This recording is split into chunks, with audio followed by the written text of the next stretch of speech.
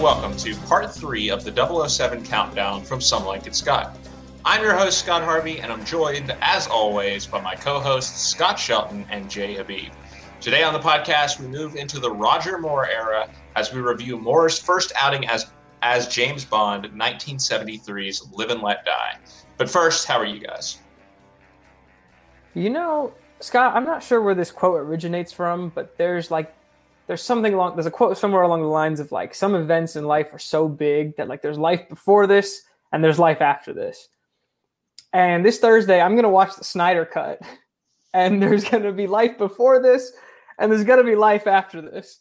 And I am just on the edge of my seat to find out where I end up in life after this. All right, Scott, you're going to edit this out. We're not allowed to talk about the Snyder Cut of this. I'm not allowing. You're right. We have to put up we have to save this for our Patreon. We got to put a $20 paywall to talk about the Snyder Cut. I do not want this podcast to even acknowledge the existence of the Snyder Cut. So we're just going to cut that out. Leave it in. How are you doing? I'm doing pretty well. I've been busy. I fell a little bit behind. This won't mean anything to anyone listening to this podcast whenever it's released, but I fell behind by a week on the 2021 Feature Presentations Challenge. So I got to catch up at some point this week. We'll see how that happens. Luckily, I fell behind on the week that was a movie less than 90 minutes. So yeah, of all the weeks to fall behind on, it's kind of funny that this is the one. Yeah. So I got to catch up on that. But otherwise, I'm doing well. You know, when Jay was talking about life before and life after something, honestly thought he might have been talking about the movie we're about to talk about today, because it was quite the experience. Well, I was hoping that he was talking about March Madness. Again, this is going to sound really weird to people that are listening to this whenever, but the selection show just happened, and it feels like nature is truly healing now. That like last year, this time, of course, was just like the most miserable time of March Madness getting canceled, COVID kicking off, and it feels like now that we're here, March Madness is happening. Like it feels like we're close to being back. So that's exciting. Now Tennessee losing will not be exciting, but yeah, I'm used to it by now. All right, guys, though, let's get into our movie for today. After 6 films, of course, and we reviewed 2 of those, From Russia with Love and Goldfinger, but after 6 films total, Sean Connery turned over the role of James Bond to Roger Moore, who began a 7-movie run with 1973's Live and Let Die. Directed by Goldfinger's Guy Hamilton, Live and Let Die sees Bond sent to New York to investigate the deaths of 3 MI6 agents, presumably at the hand of the mysterious Dr. Kananga, dictator of a small island nation named San Monique, played by Yaphet Kotto. Once in New York, Bond is nearly killed by a restaurant-owning mob boss who goes by the name Mr. Big, but escapes, and in doing so, catches the eye of Mr. Big's beautiful companion, Solitaire, a tarot card reader played by Jane Seymour. Bond's adventures soon take him to New Orleans and into the Deep South as he investigates a drug smuggling ring that may lead him to something more supernaturally sinister than he's ever encountered. Jay, we'll start with you. Does Guy Hamilton recapture the thrills of his Goldfinger, albeit with a new actor as 007? Or do Live and Let Die's campy tendencies render it a farce by the time the credits roll? The latter. Scott, I did not enjoy this movie, like, almost at all. And I feel like it's so rare that I come in, so just pessimistic on a movie I've seen. Even in like I know, we're in previous countdowns, we were dealing with, the sliding high scale and whatever. But like, I remember coming in when we did The Game in the Fincher countdown, and I was pretty pissed off about it. This was worse than that. I was bored, honestly. And like, I know we've talked about this a little bit offline, and, you might not agree, but the long and short of it was I was just bored. And the plot, again, like, didn't make sense, but I didn't think that what was going on, like in terms of like, the funny little scenes that were happening or Roger Moore's charm, like none of it was enough to really draw me back in. I also just felt like, and this isn't necessarily a knock on the Bond formula, which I'm sure we'll talk about later, but like I felt like there were so many similarities between this movie and the first 2 movies we saw in terms of just like little plot points that, like, because I wasn't enjoying the movie, I came down even harder on it, because I was like, wow, like this is just like what happened in Goldfinger, and this is just like what happened in From Russia with Love. So yeah, long and short of it, that I just did not enjoy that, and I almost didn't finish the movie. and was preparing to come in saying I didn't even bother to finish it, but I figured for the sake of discussion, I should. Look, if we can make it, if Scott and I can make it through some of the stuff that we've watched on Some Like It, Scott, then I think you can make it through this film. But yeah, no, Scott, what are your general impressions on Live and Let Die? Yeah, I think it's so weird to think that this movie was directed by the same person who directed Goldfinger, right? Because this is a totally different flavor of Bond. I feel like it's one of those things where it starts out like you have the sort of opening scenes with the assassinations and whatnot. And you're like, okay, this feels like the same brand, I guess, of Bond that we'd seen in the first two parts of the countdown. You get the feel for it, and then just like pretty much as soon as Bond lands in like New York, man, this film takes like a 90-degree turn towards like Crazyville in terms of like just the absolutely crazy things that get said first off that like are implied in other parts, and then just like how things are generally portrayed on screen is just wild. I think that my key takeaway, and not that this, you couldn't make this probably accusation before this film in the first two movies that we watched, but like Bond's like kind of dumb in this movie. And second, like I know this is a product of the 70s, but there's just like so many things wrong with this film. Like the part that just stuck out to me the most is just like the scene where Bond is like following, I guess it's technically, is it Kananka I mean, like they're the same person or whatever, but like Kananka that he's following in New York City from the embassy with the like, cab driver. Yeah, with the cab, like he's in the cab, and just like every black person in New York City apparently is from San Monique, who's like in on the gang In Harlem, at least. Yeah, at least in Harlem, that's fair. What a wild time. Yeah, I mean, here's the thing. I totally get Jay not disliking this movie. I totally get, thinking that it doesn't make any sense, because it doesn't. I totally get all of the criticism, most of the criticisms that are going to be lobbed at this movie. I don't get saying it's boring, to be honest with you, because I mean, this movie is insane. To Scott's point, like you honestly just have no idea what you're going to see next. I mean, the villain's death in this movie is one of the most bizarre things that you will see probably in any of the movies that we're going to watch in this. And I had forgotten that. I guess for some reason, I thought I mentioned this last time, but I mentioned, we're not doing Octopussy and A View to a Kill, right? Which are considered to be like, the truly like, crazy, just dumb, farcical James Bond movies. I guess I didn't remember that, there's some of these campy elements. There's a lot of these campy elements, even in the early movies, right? Even in the ones that are more well-received, like this one is one of the more well-received of the James Bond, or of the Roger Moore 7 films.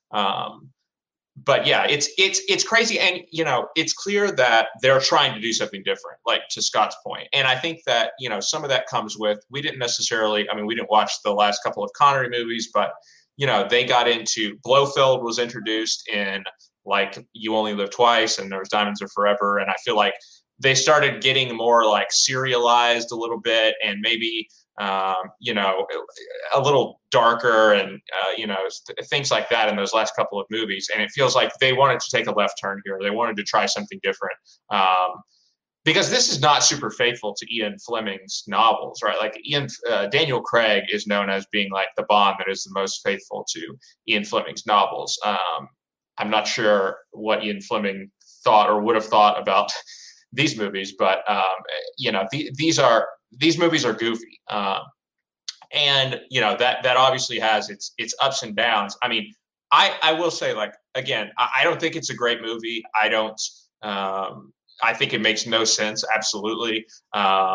Again, I think with some of the problems that we've talked about with the past couple of movies are here for sure. But it's a fun watch at the end of the day for me. And like, again, talking about these Bond films, the problems that I do have with a lot of them, or, with some of the ones that I remember, are them being boring. And like the fact that I wasn't bored feels like a victory. And, I've said all along that I don't really care so much if the movies make sense, as long as they're showing me some, cool stuff. And there's some really weird stuff in this movie, but there's also some cool actions. Like there's some really just wild action scenes. There's like the boats on land, like these boats on land, like this sequence is out of control. There's a scene in an airport hangar where they're like driving the airplane around the hangar, and like the car is chasing it. I mean, like just crazy stuff that you'd never think of doing. That actually reminds me of like some like 90s action movies, which is like my favorite era personally of action movies, probably. So I don't mind when movies go over the top. Now I do think this movie's pretty dumb. And it's certainly no classic, or not going to be one of my favorites in the James Bond franchise, probably. But at the end of the day, I did enjoy it, and wasn't bored. So I guess I would consider it a success. Although again, it's like it's hard to draw that line between where it is just like campy fun and where it crosses over into, okay, this is too much. Like this is just kind of just stupid and insulting a little bit. And I think the movie probably does cross that line a few times. But I also think there's plenty of campy thrills to be had. And that on the whole, this is probably a good movie to sample what we're gonna, what sort of what Roger Moore was known for as a James Bond, which yes, all of his films are defined more by more tongue in cheek, like take those little one-liners that Bond has and like just dial that up to 11. Like imagine there was like a whole movie of scenes that are orchestrated just so Bond can get his one-liner in at the end, right? His cheesy one-liner, whatever it may be. Well, what is it he says after the mask moment? Like, wasn't that revealing or something like that? Yeah, they're all over this movie. But I'm interested to hear what you guys think about Roger Moore himself as James Bond. Again, we've talked here already about how he's doing something very different than Sean Connery as Bond. But Scott, I'll ask you first. Did you find him successful in this role? How did you feel that he compared to Connery, who I think we were mostly positive on in this role?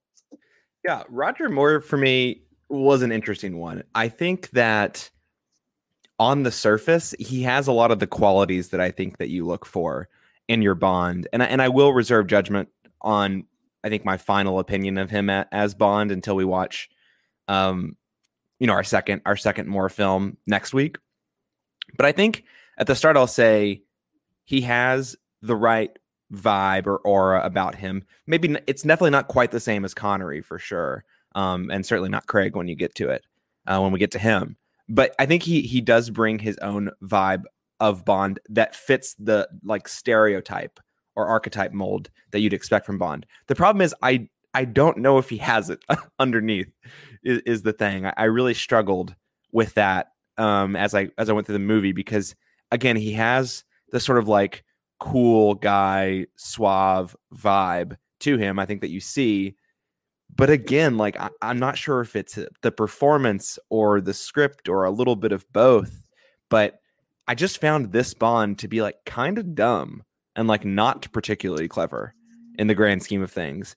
And that really put me off him for the most part, or at least in this film. I wonder if that will change in the next one. And we'll see how things go. But I think one of the things that Connery had, just to reference the two movies that we've talked about so far on the countdown, that Moore doesn't, is that I felt like Bond, even though he didn't always make the right decisions or didn't always seem to be in control of the situation. I think we talked about that even with Goldfinger last week. It really felt like Sean Connery knew, like his Bond knew what was going on, and for whatever it was worth, like he had enough control of the situation that it felt within his grasp. And I didn't feel that in this movie, and I didn't feel that with Roger Moore's Bond. Again, unclear to me if it's the performance or this particular movie. So luckily we have another one to figure that out next week. But for me, again, on the surface, yes. When push came to shove in the movie and the business end, I'm not sure that he did. Jay. Yeah, nothing really interesting to add. I think Scott actually pretty much nailed all my thoughts on this. I think, again, I don't want to rehash everything you just said, but yeah, I think on the surface, he ticks all the boxes, and it also just didn't really come through for me. I will also withhold judgment until next week, but I remember giving Connery my perception of Connery's bought a little bit of flack last week, as Scott mentioned. It felt like, he should have died like 10 times in that movie. And to me, it felt like Roger Moore's character should have died like 100 times in this movie. And yeah, I don't know that, because like I feel like Connery just like, I mean, again, he's only been my Bond for all of 2 weeks. So, you can take these opinions as like loosely as you want, but like he just had like a certain swagger. And again, like a certain like know-it-all that like Scott mentioned that I just didn't feel in Roger Moore. So it's not even necessary that he like needed that, but I feel like I just really appreciated that in the first 2 Bond viewings I've had. And like I kind of just missed that in this one. Yeah, I mean, here's the thing. Like, I have never, like, I understand the people that don't enjoy the Moore films for various reasons. But I don't know that he is like the number one problem that people generally have.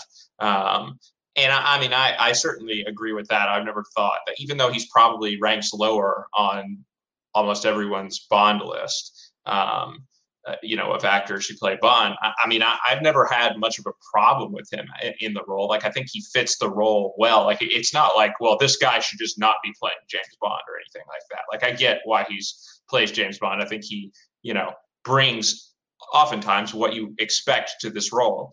But yeah, maybe, I mean, again, I think these are just conscious choices to take the character in a different direction of him being a little more clueless, I guess. And, like there's all this, like when he's going to Harlem and all this, everyone's like acting like he's just some sort of idiot, really, for like this honky or whatever, as they call it several times in the movie, is just going to roll up into Harlem without. There's a culture shock element, I feel like, to Bond in New York and in the Deep South here that we didn't necessarily get in the Connery movies, even when he was like going all over the world, right? Like it just seemed like he was able to sort of acquit himself nicely wherever he was, whereas Bond seems very out of his element when he's in New York, and then later on when they're in like the Deep South, and like some of the stuff with like Sergeant Pepper or Deputy Pepper or whatever his name is, J.W. Pepper, baby, like the scene where he just like walks up to Bond and is just like, rah, rah, rah, Bond, like the look on Roger Moore's face is just like, I have never witnessed anything like this before. It also seems like he's a little bit more like, sure, the Bond girls and all that are like an element of, all of these movies that we've watched, but it seems like he chases the Bond girls a little bit more than maybe Connery did.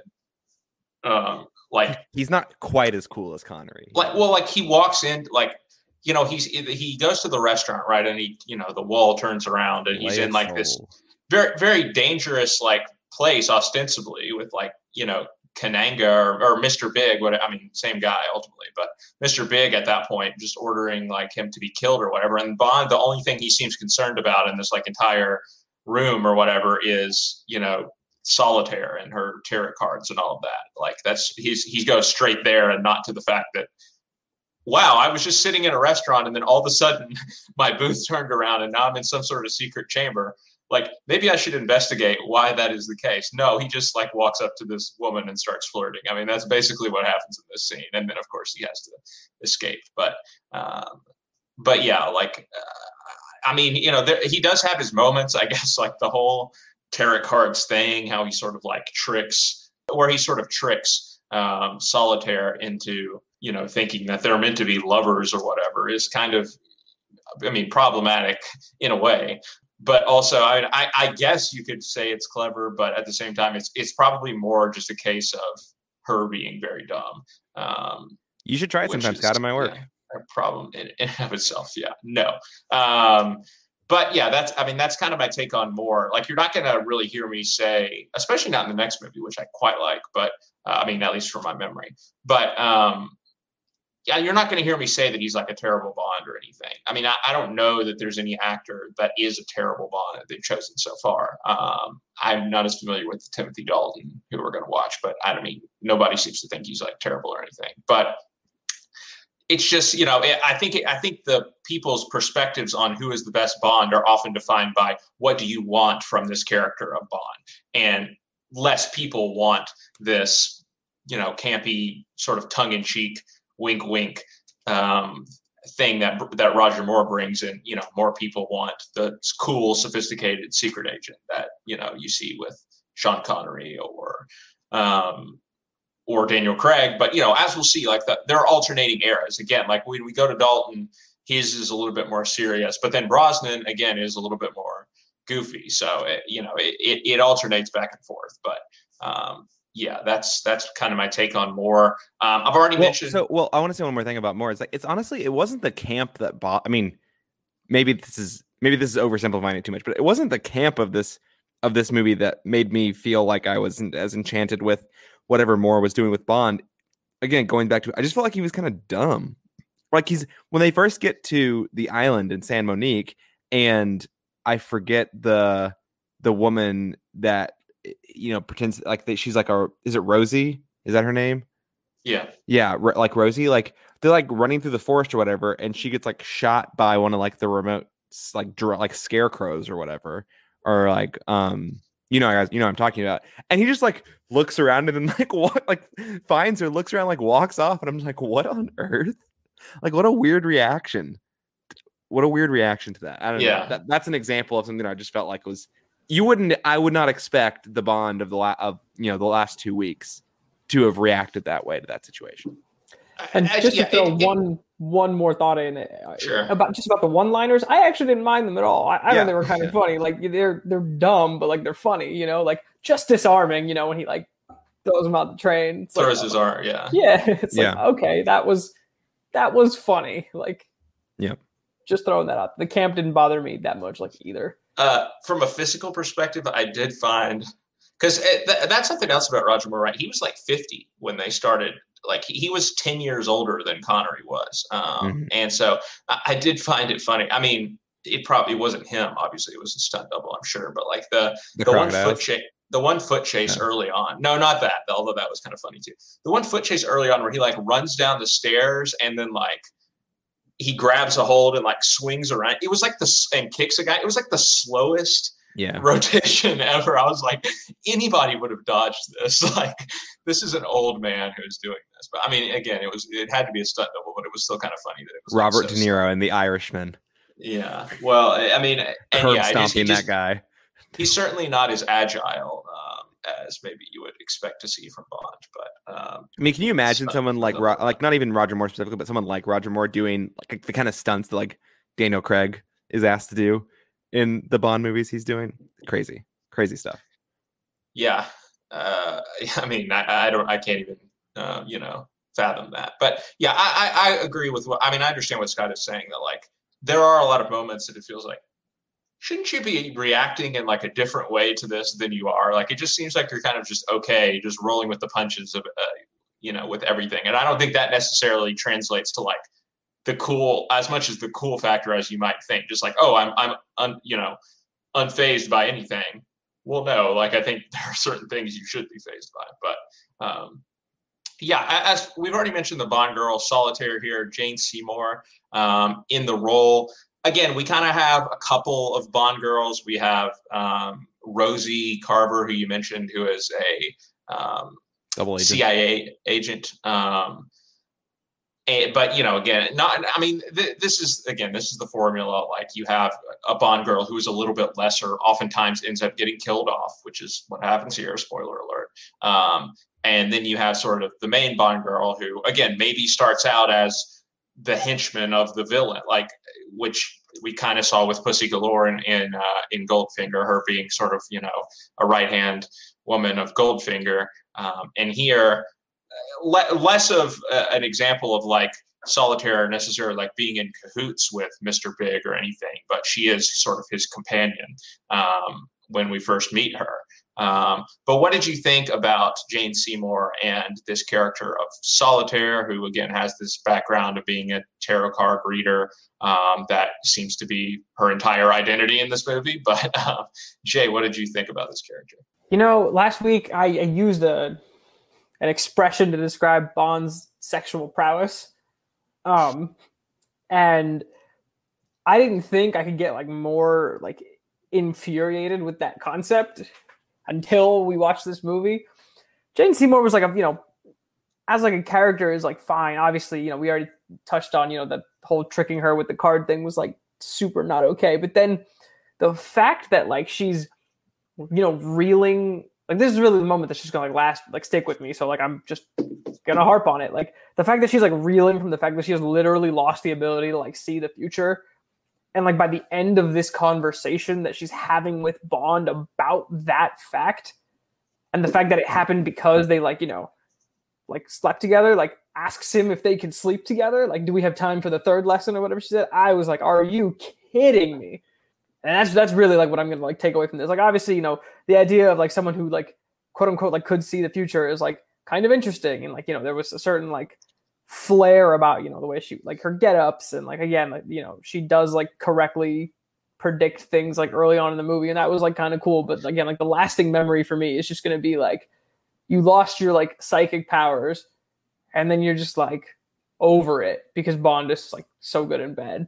Well, but that's the thing, and that's how she loses her psychic powers, right? Is that she loses her virginity and therefore her psychic power, and we're just supposed to be like okay with that. I mean, and again, like, I mean, that's just it, right? Like, you can like point at this whole thing and be like, it's all entirely ridiculous, but like, I'm still just gonna harp on the fact that like she again like lost her powers and was just kind of over it and like wanted to like sleep with Bond more. No, like, yeah, no, my goodness, like. I agree. Like it seems very like, again, when we meet the character, she's like very, this is her identity. She's very serious about these tarot cards. You know, like it's obviously very important to her. She's very like spiritually minded or whatever you want to call it. And Bond is just like, he doesn't really care. He just gallops in. How about this dick? Yeah, exactly. He turns that card over. And you know, he sleeps with her. She loses her psychic powers. And again, he just doesn't really seem bothered by any of this. The fact that like he's taken away from her the one thing that clearly like meant the most to her because he was, you know, he's a horn dog. But then to your point, Jay, she doesn't seem that bothered by it either, which is not really like a super consistent character, I guess. Plus she just sort of kind of goes away for like the, you know, last 45 minutes or so of the movie. Like, I don't know. It seems like she was a non-factor for quite a while until we get back to the train at the very end, obviously. Scott, what did you think? It's really confusing, like this character. And again, I want to say that I think part of it is like totally the plot. And maybe this is like just one of the real shortcomings of this film overall. But just like the whole notion here of like Bond certainly not being very bothered by that, which is like probably Bond, right? Like that's like probably who Bond is as a character, like not really caring what like the aftermath of what he does to these women. I think that's definitely what we've seen so far in the last, in the previous 2 weeks of our countdown. We'll see if that changes over time or not, but that feels very on brand for Bond. But then, yeah, like again, super shallow character. It's like in terms of her not really seeming that bothered by it either, and just wanting more, of that same thing that's sort of just kind of ruined her life, especially if, her life sort of not only like, is it something that she cares about, or I think, again, maybe that's a little bit complicated, but like, it seems like that is her method of survival, right? Like certainly the implication is that Mr. Big is going to kill her if she loses her powers and her ability to see the future. And so it's, again, this like really confusing plot point where like they go to the airstrip or whatever in San Monique, and she like, for a moment also betrays, like, I was really, really confused what's happening on the airstrip besides just like the bonkers flying, like driving around the airstrip in a plane, which is a freaking wild scene. But also just like completely, I have no idea. Like I had, at that point, the plot completely lost me. Like I have no idea what's going on with this character specifically. And I think that all of that is to say that like Jane Seymour is just like totally on an island by herself. Maybe, I mean, no pun intended. Literally and figuratively. Yeah. In this film, because I don't like, her character is just like bizarre in terms of like, I couldn't decide if I feel like this was like, I don't know, like some sort of like super culturally appropriative character, which it very well might have been. There's a shit ton of that in this movie. Or like how she ended up, if it's not like some sort of like cultural appropriation tactic, how like she ended up at all like with Mr. Big or Kananka, however you want to like, whatever you want to call him, Like I'm just like then like super confused how these people even came together, which makes me believe that the character's just like all wrong. Like there's just something all wrong about this. And so I don't know if there's much Jane Seymour can really do about that. But for me, this character was just a big woof. I thought that we were doing a little bit better in Goldfinger for the reasons that I elaborated on last week. Although I think there still were a lot of shortcomings, don't get me wrong. This one felt like a huge regressive step back in like a new way. Like this is a completely new failure to what we saw in From Russia with Love. You know, if we're just talking about purely in our countdown lens. So yeah, big disappointment for this character. Not sure Jane Seymour can do much about it, but this character sucks. I think the underlying sort of whole notion of this character and a lot of the things that happen in this movie sucks. And I hope we do better next time.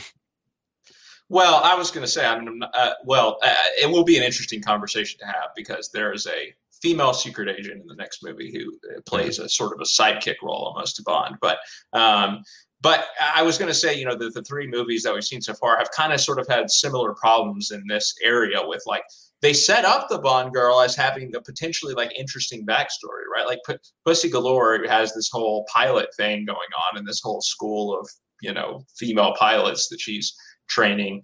And even Flying Tatiana, circus. even Tatiana in the first movie, you know, is a secret agent, a double agent. And what was she like a dancer or something, right? Or am I imagining that? You're imagining that. She worked for the KGB. Whatever the KGB equivalent was. Well, either way, like they set up the character as like, oh, this is a character that could potentially have agency, right? They have sort of a backstory of their own. And then all of that goes out the window as soon as Bond turns up, and they're just like, you know, just nothing but slaves to his charms, really. And his minimalist charms. That's where that's kind of the trend we're going to see for a little bit here, I think. And it is what it is. Like, you know, I didn't come into these movies expecting to see anything better than that, but I do feel like this character is definitely weaker than what we saw in Goldfinger, probably. Because it is almost laughable how quickly she just like drops everything that is interesting about her identity and just becomes, you know, another damsel in distress for Bond to rescue. But yeah, it is what it is. The real Bond girl though is JW. Absolutely. They should get together. We'll get to him. Villains. We can mention him now as a villain because he is kind of a villain in a way. In many respects, I'd say he's a villain. Yeah, exactly. But, you know, we have a few villains here. Of course, the big bad is Mr. Big / Kananga, who is Yaphet Kotto, who's, you know, actually a pretty acclaimed actor. You know, he was in stuff like Alien and a movie called Blue Collar. That's a heist movie that's kind of a classic. And, you know, just several other things. And he's your big bad here. You also have sort of the sidekick who is Teehee, which he is like the odd job of this movie, right? Like he's like the henchman who has like a weird thing about him. In this case, being that he has a prosthetic arm. And, you know, there's also Baron Samedi, who is like the voodoo chief, who plays a little bit of a role in the movie. And we might as well go ahead and talk about it. J.W. Pepper, who is this country sheriff who is almost his dialogue is almost unintelligible for most of his time on screen. Who not because of his accent though, but because of the amount of dip in his mouth, I think. Yeah, well, a little of this, a little of that, probably, but yeah, who shows up once we get into like the deep south and you know, the boat chase and all of that New stuff. Orleans. Pepper shows up and he's something else. He's not Pepper Potts, that's for sure.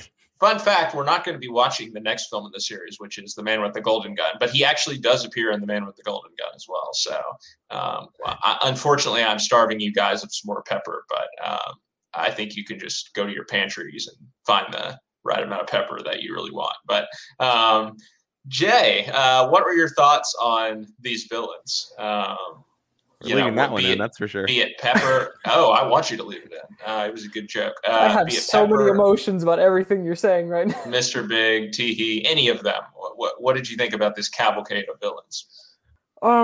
Let's start with Pepper, because I'll just say this quickly and then I'm just going to move on. that whole thing didn't really do anything for me. That chase scene that was one of those things I was like, I feel like I've seen a high-speed boat chase in a different Bond movie.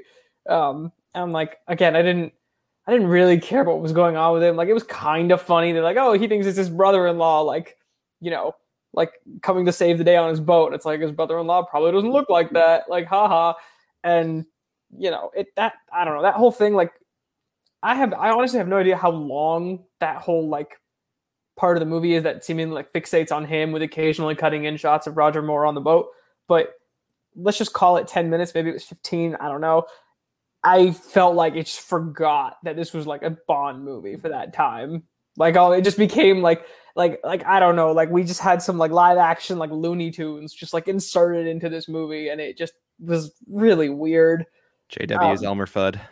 Yeah, it just didn't work for me. And then, in talking about like the big villains, right? Like, I mean, no pun intended there, Mr. Big, and then Tee-Hee, like, again, like the plot not really making sense just is just didn't help. Again, like there are all these issues I feel like with, I don't want to like necessarily start like a giant discussion on this, but like the long and short of it is like I read into like why they chose to go with this movie next, and basically they thought that it would be like daring do given like how active the Black Panthers were at this time, and so choosing like black villains would be like aha, and it's like okay, but as like villains, like I didn't find either of them particularly super woke Albert Broccoli speaking to the people. Yeah. And so, but like even aside from that, like I didn't find the villains like super memorable. Tee-Hee again like has the weird arm. He also like crushed something in it. It was like, oh, like funny. I've seen that too. And they again like there wasn't really anything to like, in my opinion, like take away from this. And like I think one of the redeeming factors in Goldfinger. I mean, obviously, I loved. It was an Odd Job. I keep forgetting it was Odd Job or Oddball. It was Odd Job. I love the hat thing, but then also like I felt like the main villain was very much propped up, like by like the plot, the final plot, right? And like this crazy attempt on like Fort Knox. And again, I don't really know what even happened to like the poppy fields at the end, and like the plan, like although it was like again like crazy grandiose and ski and like or like in idea, just again like didn't amount to anything. So there was like there's nothing really for me to like remember from this. It's kind of like how I felt. Like again, like this is why I called it boring. I'm like what exactly is happening? Like, am I waiting for this guy to like get his like poppy shipments out? Like what, where's my attack on Fort Knox? Like if you're looking for answers, just like set the bar high, If you're looking for answers on what happened in this movie or what the plot, was, you've come to the wrong podcast, because I don't think any of us are necessarily going to be able to provide those. But yeah, no. And the thing is, right, we haven't talked about this element too of Mr. Big. Like, there's supposed to be some sort of surprise element in the fact that, oh, Kananga turned out to be Mr. Big all along. And it's just like the most telegraphed, like, reveal that you could possibly see come. I mean, he literally just looks like Kananga with a mask. I mean, and we barely even get that much time with either character, to be honest with you, with Kananga or with Mr. Big, to the point where it's like he starts taking off the mask and you're like, wait a minute, was this supposed to be like a big deal or something that they were the same guy? Like you would be forgiven for have already been thinking beforehand that this was the same person. But they act like it's supposed to be some sort of big reveal. And also the scene where he takes off the mask is just like, how was this the take that they went with? Let's say David Fincher was not involved. Yeah, I was going to say they would still be there shooting this scene if David Fincher had directed this movie, with the number of takes they would have done. But goodness, like, look, fast forward, it's whatever so it awkward. Is, 18 years or whenever, I don't even know what, 20 years. This was 73, right? Was this 73? Yeah. Fast forward 22 years and you'll see a mask removal that looks a hell of a lot better than this. Yeah, well, I mean, again, he takes off his mask and it's just like, okay, you kind of look very similar to how you did before. Like, is this a big deal? Yeah, I was a little confused. I thought he probably should have just taken off some makeup that he was wearing instead of mask. But Scott, what did you think about the villains in this movie?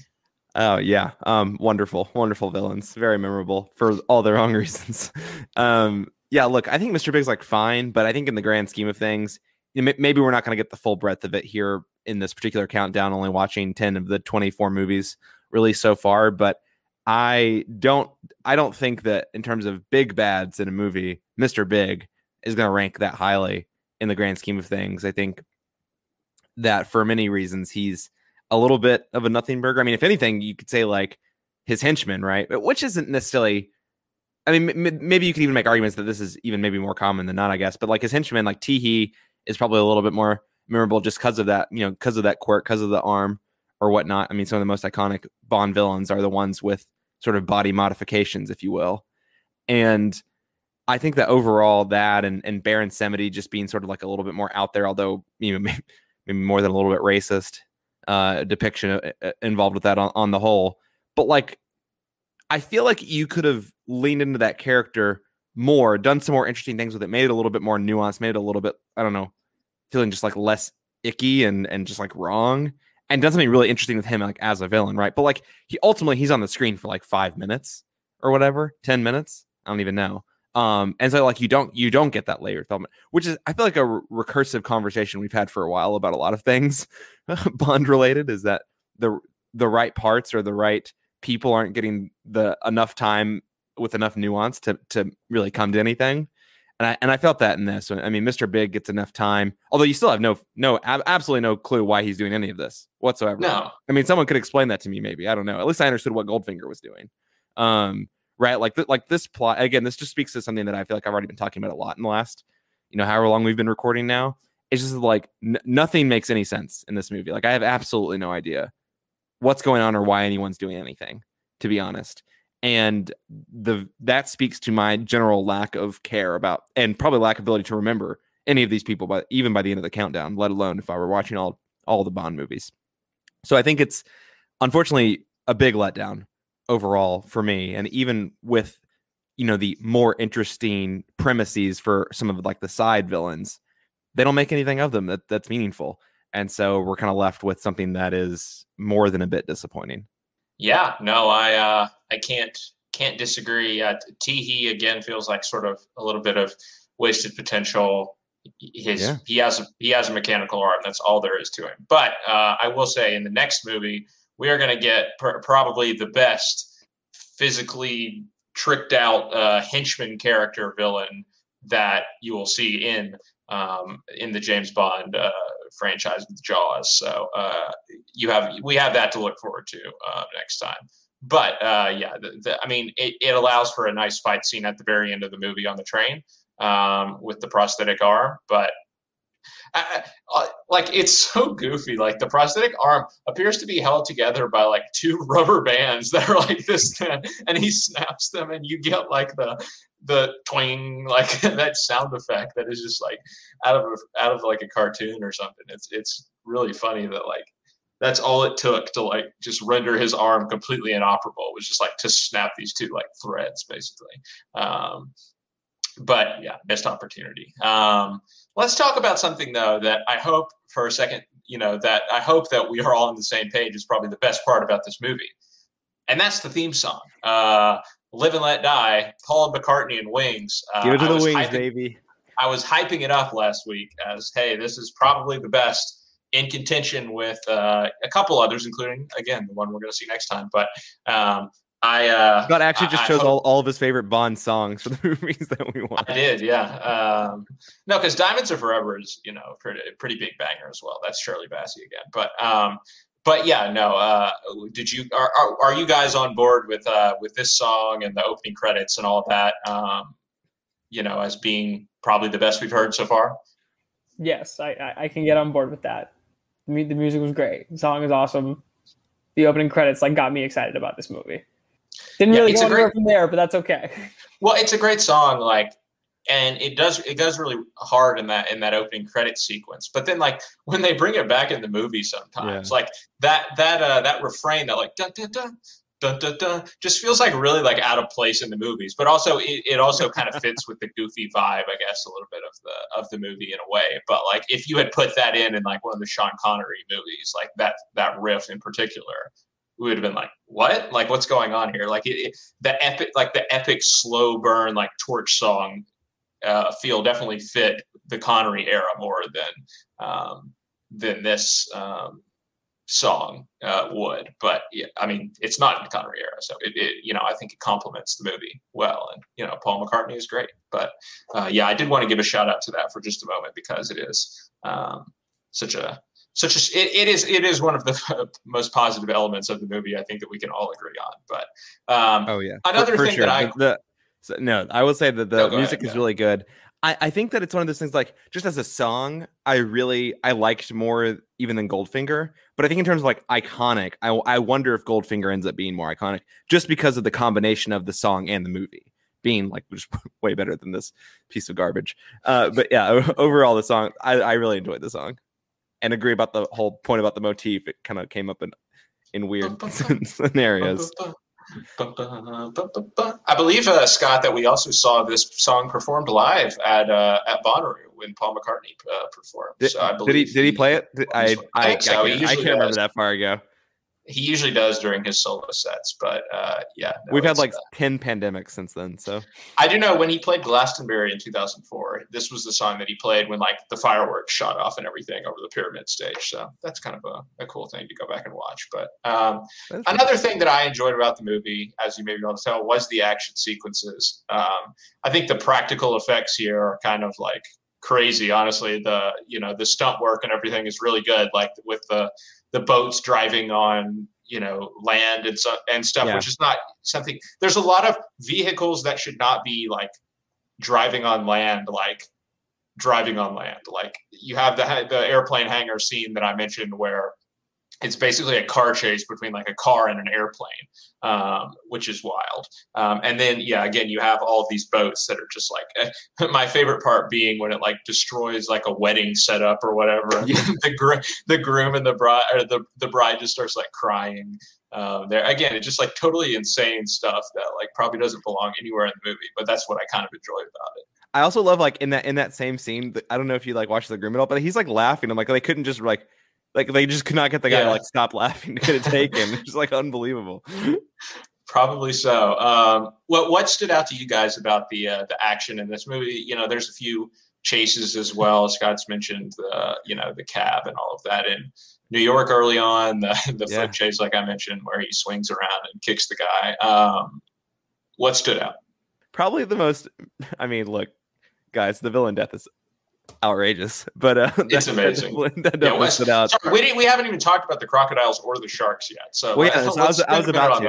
I was about to. So the crocodile stuff is interesting, right? And like, I'm watching it, and I'm like, it's like getting pretty tense. Like I'll admit, like I think like the anxiety was like ramping up a little bit, and I've never been so underwhelmed by the conclusion of an action sequence. Then, like, he just runs across their backs, and that's it. Yeah, yeah, like nothing happens. Also, it's just. Maybe I've just like seen too many movies at this point, but it's just like so obvious that Roger Moore is like never in that scene. Like anytime that they show the crocodiles, it's like only his legs. Totally the stunt double. Also the rattlesnake. We forgot about the rattlesnake as well. I hate snakes. Can't talk about that. Placed in the if you hate snakes, then this is a really rough scene for you. But I love like we talked about how weird the editing is because they just didn't have, I guess, the ability to do some stuff with special effects or whatever. Like, we have what is, a very real snake, like crawling around in the bathroom, and then it gets up to Bond. He turns around with like the flames. Yeah. But you see a shot of him, like, doing the aerosol can, and the flames come out. And then you see what is just like so obviously like a toy rubber snake that just flips over, and that's the end of it. It's just like, okay, well, again, a little bit anticlimactic. But yeah, I felt the same way about the crocodiles. It was like, okay, we're going to get like a freaking, that movie Crawl, which is, a creature feature. Incredible comparison to Live and Let Die. Yeah, Crawl is a better movie. I will just go out on a limb and say that right now. I believe Crawl is better than Live and Let Die. But most movies are. Yeah, I wanted him to at least be like, fighting with the crocodiles, having to like close their jaws or something like that, something kind of intense. But absolutely instead nothing. He just like he runs across their backs. Jay, do you agree? The way Scott feels about snakes is how I feel about gators. So I'm just sitting here like, oh my, like the anxiety. You should watch Annihilation. Sure. The anxiety actually really ramped up for me in that scene. Like, and again, like once you saw, I haven't seen nearly as many movies, but once you saw like the three gators just like perfectly in a line as he like looks off to the side, you're like, oh, he's not going to run across them, is he? And like, of course he does. And you're like, okay. I thought the snakes looked silly too. I guess I will like give, props to just go back to like some more like the action, the airplane and car chase scene, which you've already, raved about. Like I actually did really enjoy that. It was absolutely absurd, but it was like, I actually really enjoyed that.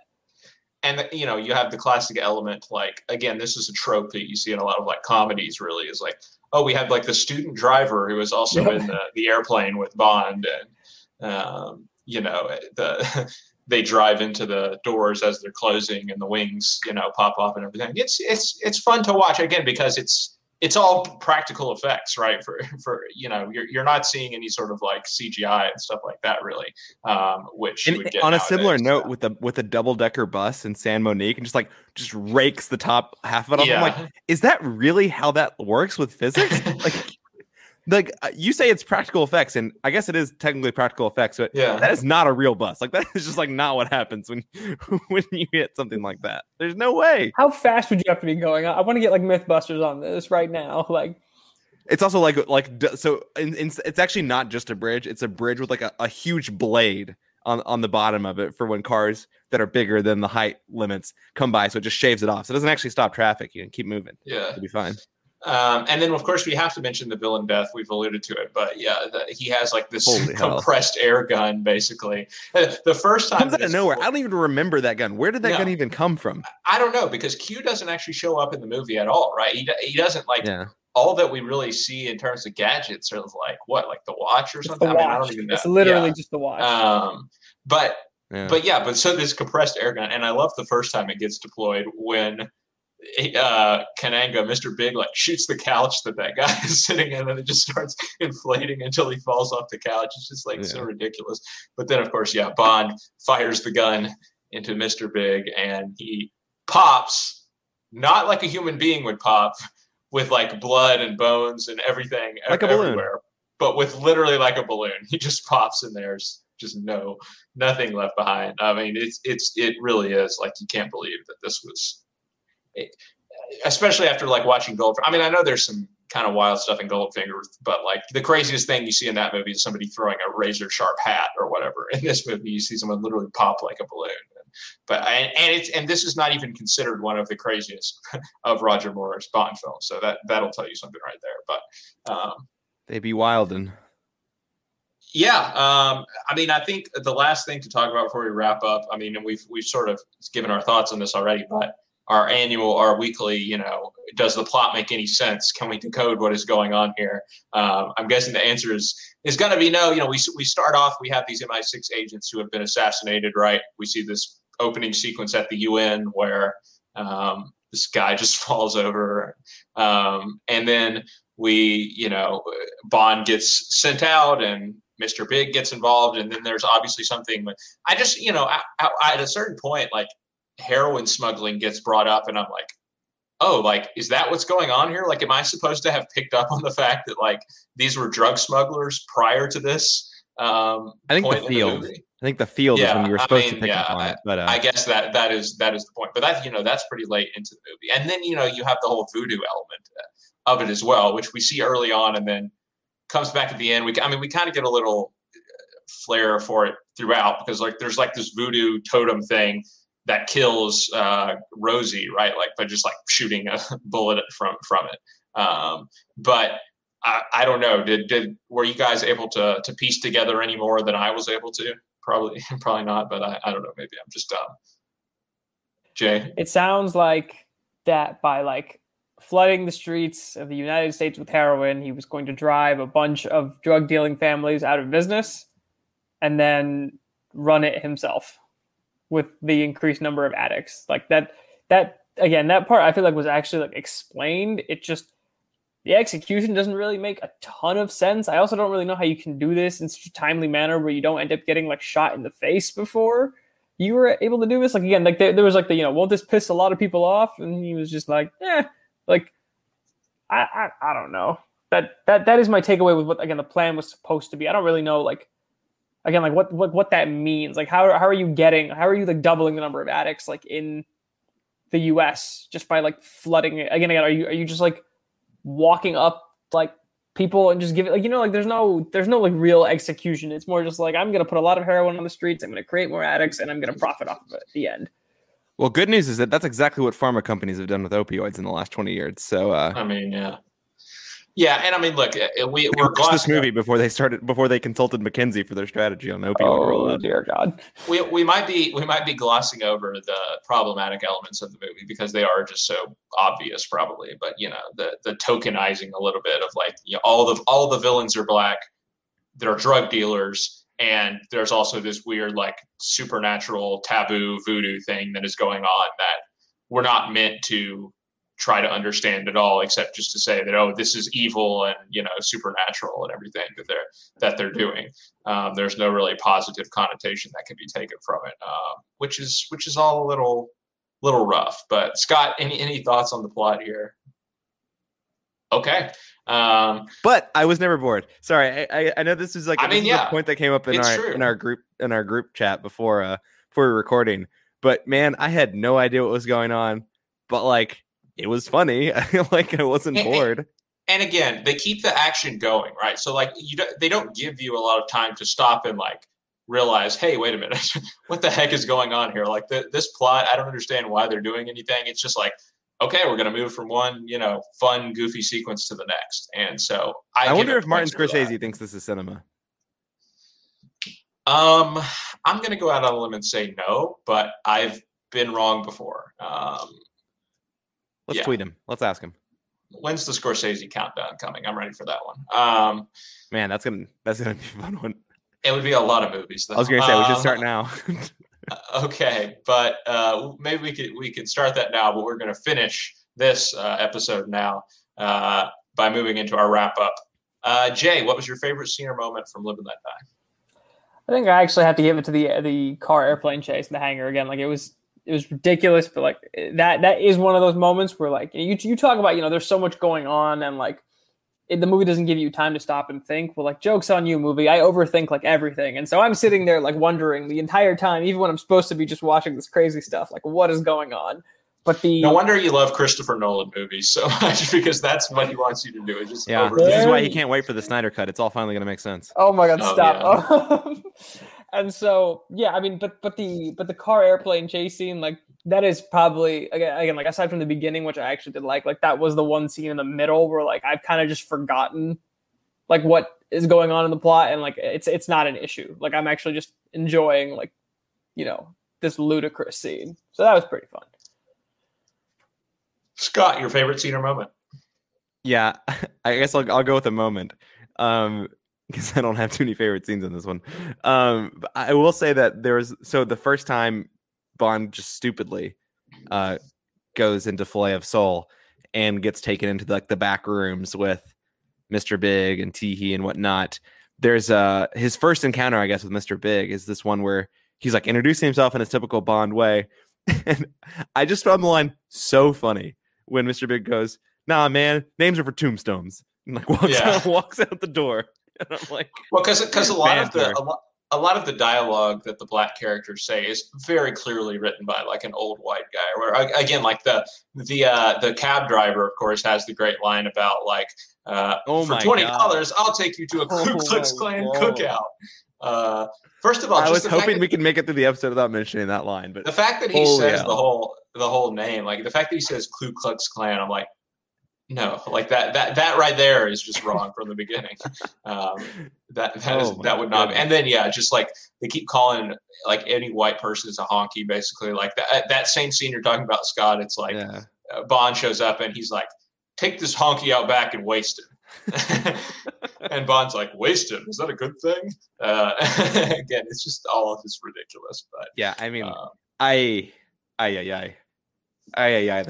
the writing in this movie.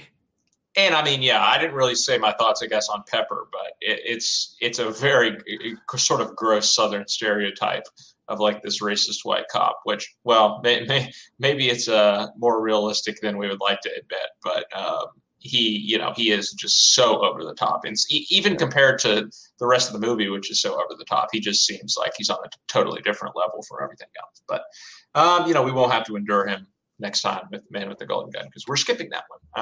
My favorite scene is probably the boat chase, just because I think that's something unique, type of action scene that we don't necessarily see with these boats just like careening on land and, just really, again, it's over the top, but I like over the top action. I like seeing stuff that is crazy and that I haven't seen before. And I think this certainly fits the bill. So yeah, let's put a score on it. Jay, Live and Let Die. What do you give it? You mentioned at the beginning of this podcast that like the stuff you watch, like this is nothing compared to that. But I honestly don't like. I'm sitting here like I don't really know what to do with myself in terms of giving this a score.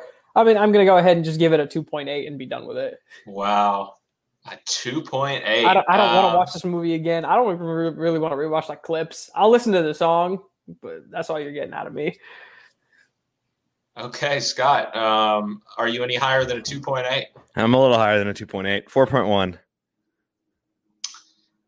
Yeah, and I give it a 6.5 because I did enjoy the film in the end. But enjoyed 4.1 worth of it, but that's about it. It is by no means a great movie, but it is more successful to me than a bad movie or an average movie that I am also bored by. The fact that I was not bored by it does score some points for me, because at the end of the day, I don't come into these movies expecting like a super coherent plot or great gender politics or anything like that. So on a more conventional scale against all other movies, yeah, it's probably more of where Scott rated it. But in the world of Bond, it's successful more or less. So 6.5 for me. But that concludes this episode of the 007 Countdown. Thank you for listening. If you've enjoyed the podcast, don't forget about our Patreon page, patreon.com/MediaPlugPods. Also check out the Some Like It Scott podcast feed where you found this podcast, and check out our other stuff. Some Like It Scott, Champs Lunch, you know the drill. And of course, we hope you will be back for our next episode of the 007 Countdown, on which we will be reviewing The Spy Who Loved Me, our second entry starring Roger Moore. But until then, for Scott Shelton and Jay Habib, I'm Scott Harvey. We'll see you next time.